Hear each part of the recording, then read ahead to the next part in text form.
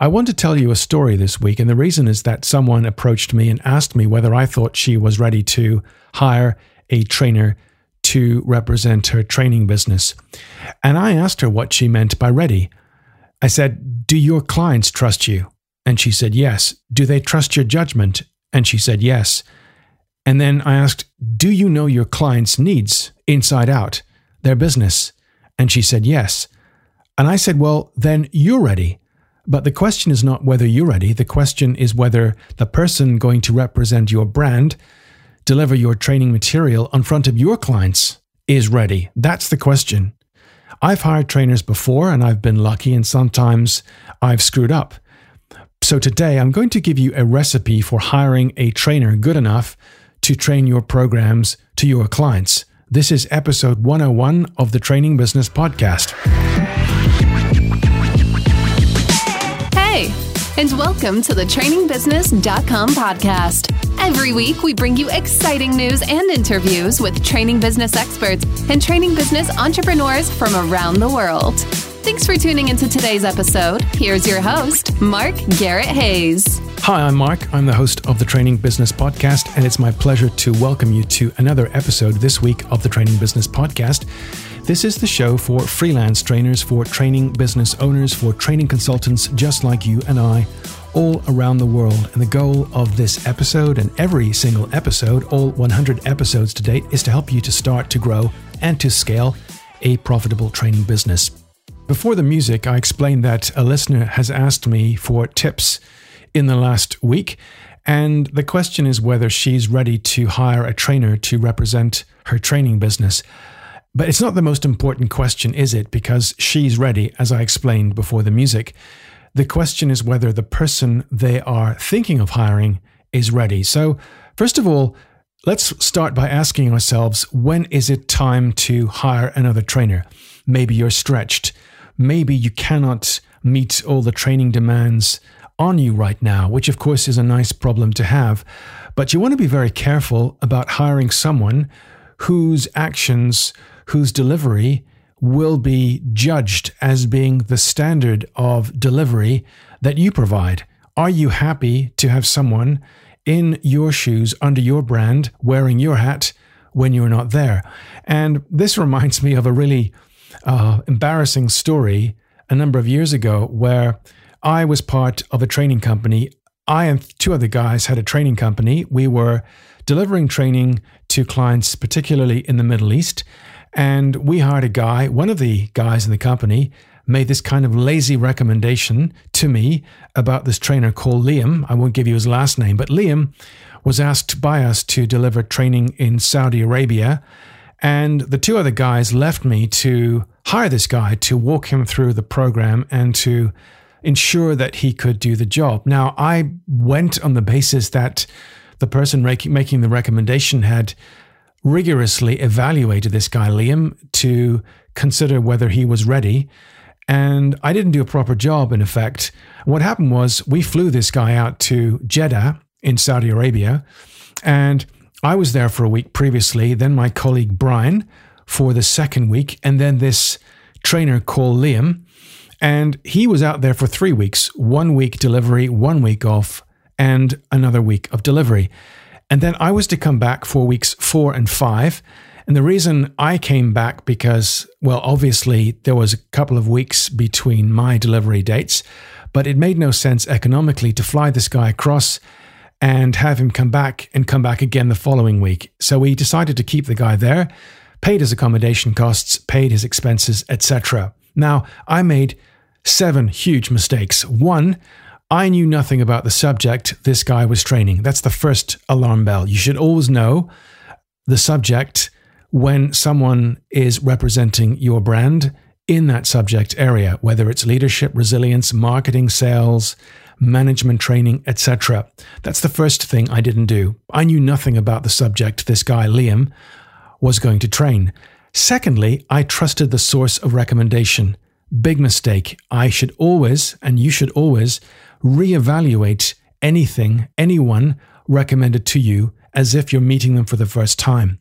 The third mistake I made was that I did not test to ensure this guy knew his material. And I'll tell you a funny story in a moment. I did no test because I knew nothing, problem one, about the subject and could not verify whether this guy was actually an expert in that subject. It turned out he wasn't. Problem number 4, or mistake number 4, the training content was designed and owned by this guy. There was no review of it by me, and I didn't bother signing off. I assumed he could not just train, but also was able to design. Big mistake number 5, there was no support on the ground in case things went wrong. And they did go wrong, which I'll come to in a moment. Big mistake number 6, there was no co-delivery of content with this guy as a first-time trainer. I had no idea if he could train. My colleague Brian hadn't tested whether this guy could train. He was a subject matter expert, allegedly, but no one bothered to evaluate whether this guy actually knew his stuff. So there was no one in the room with him delivering for the first time, watching him deliver, stepping in, co-delivering. And big mistake number 7, there was nothing in the clause to claw back any payment in case of underperformance. So 1, I knew nothing about the subject. 2, I trusted naively the source of recommendation. 3, there was no test done to ensure this guy knew the material. 4, the training content was designed and owned by this guy without any review or sign-off by me or the other directors. Number 5, there was no support on the ground in case things went wrong. Number 6, there was no co-delivery of content as this guy was a first-time trainer. And 7, there was nothing in the clause to claw back payment in case of underperformance. Now, I received a call on the Sunday morning because in Saudi Arabia, Sunday's a work day. Friday and Saturday are free days. I received a call at 5 a.m. and this guy on the phone, Mansour, said there's a problem with the trainer, with this guy Liam. And I said, what's wrong? I was half asleep. And he said, well, he doesn't know the material. And I felt the chills go up my spine. I said, what do you mean he doesn't know the material? And Mansour said, he's got the courses mixed up. He was relying on the week in between his training programs to prepare for the second course. So Mansour had asked him, actually, the course you're giving us, we had this course 2 weeks ago. So never mind. Why don't you deliver this program, the one you were going to do in 2 weeks' time? Why don't we do that this week instead? It turns out he couldn't because he was using, as I said, the week in between his 2 courses to prep for the second course. Disaster. So all of a sudden, we have this guy up there who's been there for a week at this stage, about to deliver a program. He can't do it because he doesn't know his stuff. He hasn't prepped. He's not ready. And there's no backup. There's no program for him to deliver in that place. And I'm several thousand miles away. So what happened? I had to fly this guy home 2 days later. I had to go out early, which cost me money and cost me even more money flying this guy home, extra quickly. We had to pay him for time spent there because the contract had no clause to claw back payment in case of under delivery or no delivery, no performance. And expenses were extremely expensive. And we had to make or keep Mansour and his team happy, we had to deliver the next program for free. And unsurprisingly, to make things even worse, we eventually lost the contract. Now, that's a very painful story. It's embarrassing. It's true. It's honest, searingly honest. But this is perhaps a worst case scenario. On the other hand, I've learned by working with really organized, clever, qualified, super responsible trainers that there are people out there whom you can put in front of your clients and they will do a great job. They know their brief, they're organized, they have delivered training programs on this subject several times, they have testimonials to that effect. You can trust them, you've worked with them, you observe them, and you are happy to put them in front of your people. So they're two sides of the same coin. So what do you need to look for? Well, I'm going to run through a couple of things, 7 things in all, which I think will help you in terms of doing a good job in hiring the right trainer. Number 1 is to go to your network of trainers. Ask another trainer if they know other trainers as good as them. Now, as trainers, you more than likely have experienced great training and crap training, whether that's from you or from other people, and you will know when you're around a really professional trainer. They're organized, they're on message, they know their brief, they have a great connection with people in the room and with clients. So ask your network, do they know trainers that they would recommend? And that's obviously got to be a great place to start. Otherwise, in a secondary fashion, you could go onto LinkedIn and look at people's profiles. Look at the profiles of trainers. There are hundreds of thousands of trainers on LinkedIn. Look at their profiles and make a short list. Make up your mind about their experience, connect to them, ask them if they're willing to work with another trainer, if they're willing to be interviewed. You could prepare a briefing doc. You could film a video of yourself. And I've seen this done very well, by the way, where companies hire associate trainers by bringing them to a specific page with a video from the CEO introducing herself or himself and outlining the kinds of qualities, experience, and requirements from an associate trainer. And then they often have links to questionnaires using tools like Typeform or SurveyMonkey, which they get the prospective trainer to fill in. Now, that's the first thing, is to consult your network or go to the network of networks LinkedIn, find trainers, shortlist them, connect with them, interview them, give them some kind of data which explains exactly what you're looking for. And this kind of tripwire weeds out the kinds of people who do not meet the requirements that you need. That's the first thing. The second thing is, once you've found someone through recommendation or through your own search, is to schedule a series of chats. And if you listen to episode 8 with Karen Winfield, who is Global Ops Director of a training company in Brisbane, Australia, she explains in that episode how they have multiple steps to get trainers to qualify themselves in or out of that process. So one of the things you could do is ask your prospective trainers to send in a video to you. You could ask them to maybe talk about why they're passionate about training. And even in that 2 minutes, you can very quickly make up your mind. Do you feel any vibe with this person? Do you connect with this person? Can you envisage this person representing your brand? The next thing could be to attend a video interview live with you. You could ask them as a precursor to design some material, something maybe lasting 15 or 20 minutes. I've done this so many times, delivering my own material, and then to present that material live on video.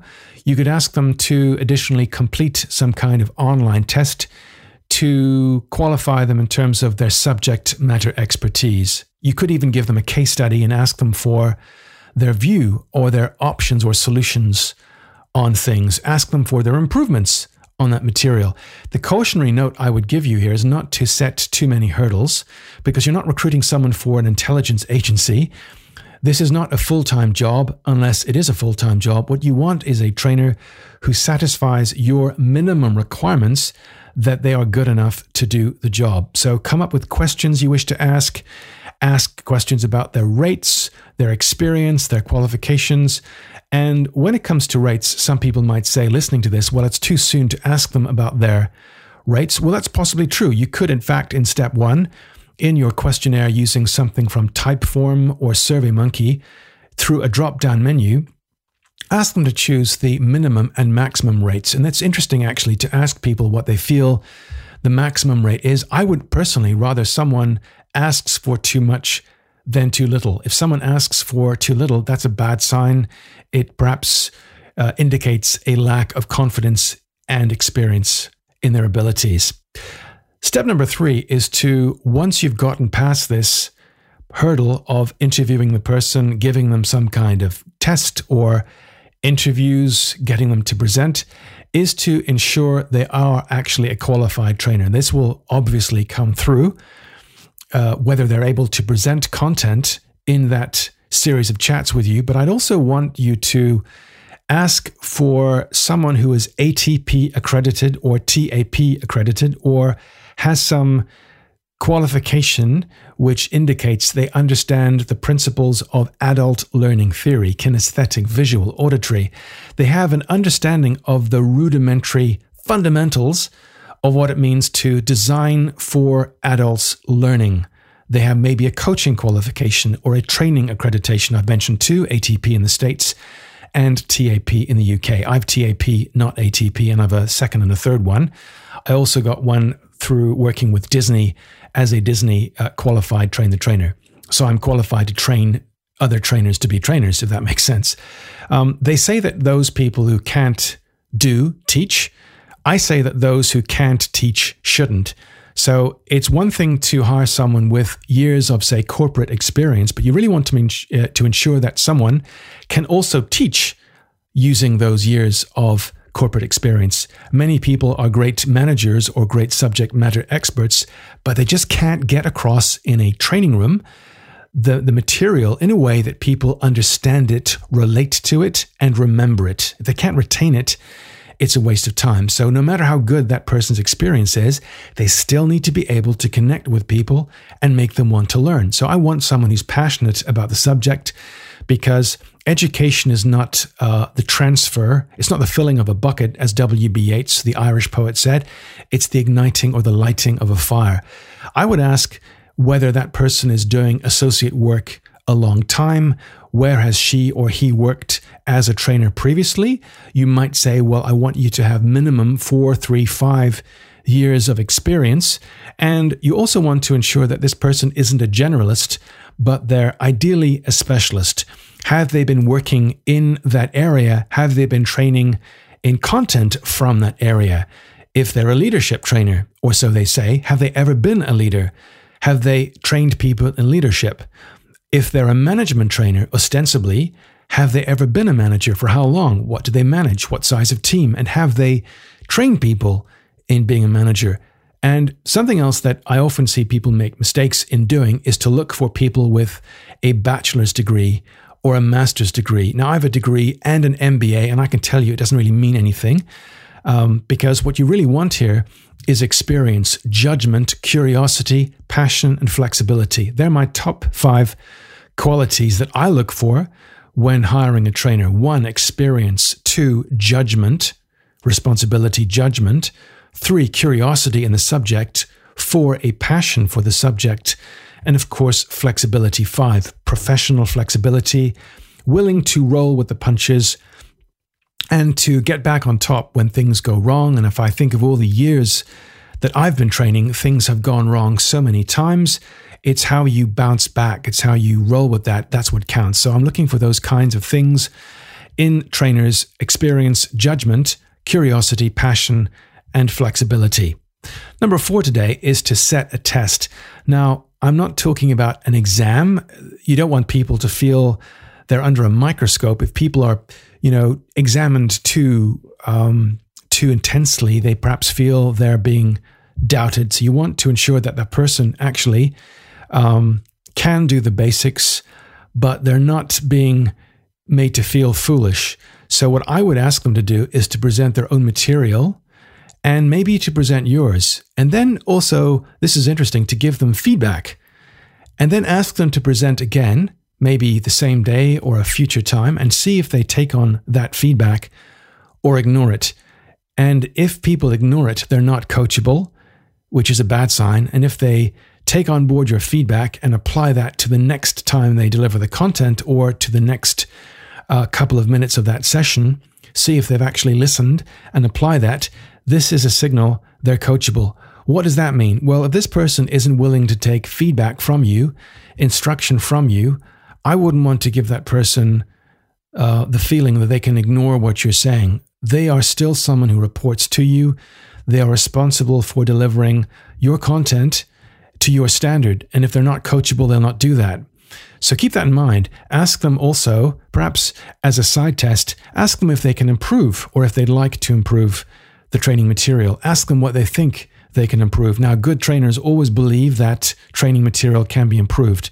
If you get some kind of pushback, resistance, or sarcasm where someone feels it can't be improved, that too is a bad sign. You always want humble people willing to be coached by you, to learn from you, because if they're reporting to you, in effect, you're mentoring them. So they've got to be mentorable, if there's such a word, coachable, and they've got to be willing to learn. If you want to outsource design to them, you may want to set them a design task. You might want to notice which questions they're asking you and maybe questions they're not asking you, because again, this person will be wearing your hat. They'll be representing your brand. So if you've set the test and you've you're satisfied that they have passed this test, perhaps something else to look at then, number 5, is to look for clues that they're well organized. Thinking of the story I told you where this guy, Liam, turned up completely unprepared, that's the kind of thing you do not want to happen to you. So you want to look for clues from maybe testimonials, look at what qualities people attribute to this prospective trainer. Is this person professional, organized? Are they self-reliant? Can they get themselves out of bed? Can they get themselves to an airport if you're flying them somewhere? Perhaps not so much these days with COVID-19, but are they someone you feel you could rely on to organize themselves and get things done? So I'm often looking at, now I know that with COVID-19 right now, people are perhaps less professional on Zoom, or because they're working from a home environment, they feel less need to dress up. But you want to ensure someone is what I would call professionally smart. They are professionally casual, if that's not a contradiction in terms. They look well, they look the part, they're not scruffy, unshaven in a t-shirt delivering to corporate clients. You want someone who dresses a little bit above the people they're training. They want to look like they're an expert. So you want someone who's comfortably attired, has comfortable body language, but at the same time comes across as someone who's confident and an expert. I would also ask them, are they leaders? Are they readers? Because readers are leaders. Are they reading on the subject? Can they answer questions on that subject? So if someone's a leadership trainer, what leadership books have they read recently? They should be able to name a couple of titles. Are they a sales trainer? Have they read the latest book by Mike Weinberg, or from David Brock, or from a number of other writers in sales, which is what I read on? If they read a book called Why Should Anyone Be Led by You? You can throw titles out there and ask people for their opinions on audiobooks they've listened to, or hardback or paperback books you've read. What you want to ensure that the person knows more than the content in the training material. And it's frightening when all a trainer knows is what's in that ring binder or in that database or in that course. You want them to know more than is in that course. Do they blog? Do they write articles? Have you read them? Have they an opinion, an informed opinion on that subject? Have they filmed videos? Great. Can you see them? Can you watch them? All of these things, these small things, have a big impact. These are all the things that really count when someone gets past the interview stage. Are they organized, presentable, well-read? Are they regularly posting, blogging, creating content on that subject, which proves they are an articulate and informed person to train other people on that subject? And that's an obvious one to check. It's a very simple thing to do. Have they a website? Have they a blog? Have they articles? What comments do they have on other people's content? Are they reading content? Can they discuss that content with you? If you can't discuss that content with them, find someone who can dictate, or rather, I should say, discern whether that person is knowledgeable on that subject. Number 6 is to ensure they have sufficient availability. If you're going to invest time in someone, ensure they have time for you, for your training business. Are they, let's say, available for 4 to 7 business days per month?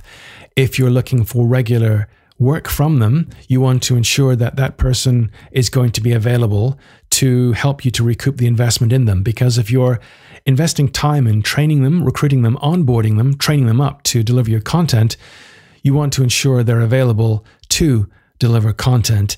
And what some training companies do is they don't pay anyone when they're training them up. I'm sure that's something you can form your own opinion on. If you're over onerous or excessively demanding and require someone to keep making themselves available at for no money in return for training material, people might resent that. So you want to make sure you're fair and giving people some kind of remuneration for their time. It's up to you what you do, but you want to make it worthwhile for that person to invest time in properly learning your content. And of course, then ensuring they are they're available for the requisite number of days that you need them to be available for your clients. If they are working from home, you want to ensure they have an office where they can be presentable. There's a nice backdrop. It looks professional. They're uninterrupted. They can deliver training remotely in a professional environment. If they're traveling face-to-face, if they're willing to travel, and if it's appropriate to travel. It may not be, and it currently isn't appropriate to travel in 2020, in August, as I'm recording this. You want to ensure that person is willing to travel if that's what your business demands. And I was fortunate to travel to APAC, Taipei, Jakarta, Sydney, Bangkok 2 years ago because other trainers were unwilling to. And that's funny how some people are unwilling to travel beyond their own country. So again, think of the requirements that you may have for this person, either delivering remotely or traveling to remote locations. Is that person flexible? Are they willing to do this? Because that may be a requirement when COVID goes away. Have they a business first mindset? Are they flexible and willing to adapt to the demands of your clients? Some people do not want to get up before 6 a.m. Some people have a real problem with delivering content at, say, Eastern European times or at Asia times. So if you're, for example, in Europe right now or the States, you could be asked to deliver training at nighttime, which is their morning time, or vice versa. Is that something you're willing to do? Maybe, but is that something that your hired trainer is willing to do? That's a great question. And number 7 today is to introduce this person when the time is right to your client, only when the time is right. Frequently, what training companies do, good training companies, is they put someone in a room with another trainer who's expert, so that trainer can also give feedback on what it's like to work with this trainer in front of your people. And see if that person gels with your clients. See how they get on with people in the room. And of course, in client meetings, is there a spark? So you should know, could you see yourself entrusting this person to work with other trainers, if you've other trainers, or entrusting this person to speak with your clients when you're not there? And that's a huge question. Can you sleep well, knowing this person has been chosen well and will represent you professionally and properly in front of the people it's cost you time and money to win. So it's cost you time and money to win these training clients. Do you want to risk this relationship with this person? Can you say yes to that? Can you entrust this person to represent you when you're not there? That's the biggest question I'd like to leave you with today. So 7 tips, again, from the top. Go to your network of trainers, interview people, look around, make up your own mind, give them some chats to have with you, with other people you trust. Ask them to send in a video, attend a video interview or a series of interviews, complete some kind of online test to present material, and also ensure they're qualified. Have they qualifications in training, in coaching, in mentoring? Have they ever been a manager or a leader? What experience in corporate terms have they in that subject? Are they experienced? Have they good judgment? Are they curious? Do they display passion? And are they flexible? Set them a test. Are they coachable? Do they take on board your feedback? How do they respond to criticism, professional critique? Is that person sarcastic, or are they willing to take on board what you've said? Are they ready to work with you? Are they mentally engaged? Are they well organized? Can they turn up on time? Do they leave the clues which convince you they're presentable, well-read, informed, and articulate? Small things have a big impact. Number 6, have they sufficient availability? Are they willing to travel if that's required? And if they're training from home, are they flexible and available at the times that your clients need them? And number 7, finally, is when the time is right, introduce them to the client or to other people in your team. Observe that interaction and make up your own mind. Do you see a spark? Do they have a relationship? Will that person gel with your client?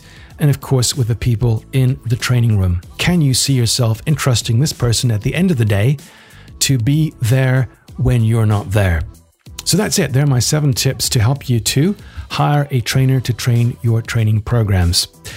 There's a fresh episode of the podcast next Thursday. So until then, look after yourself. Thanks for your time today. Bye for now.